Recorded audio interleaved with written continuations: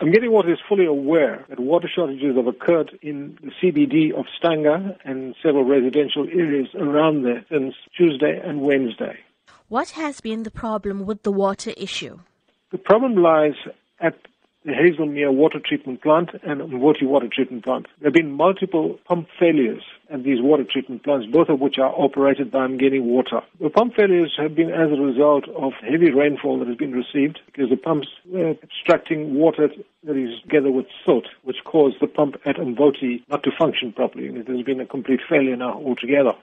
And how has the issue of the pumps affected the consumer in the greater Stanger area? It would have affected consumers by there being insufficient water applied to the central business district in Stanger to several residential areas around there. People would have noticed there was insufficient water or low pressure in the taps. What measures are put into place in the interim while the issue is being sorted out?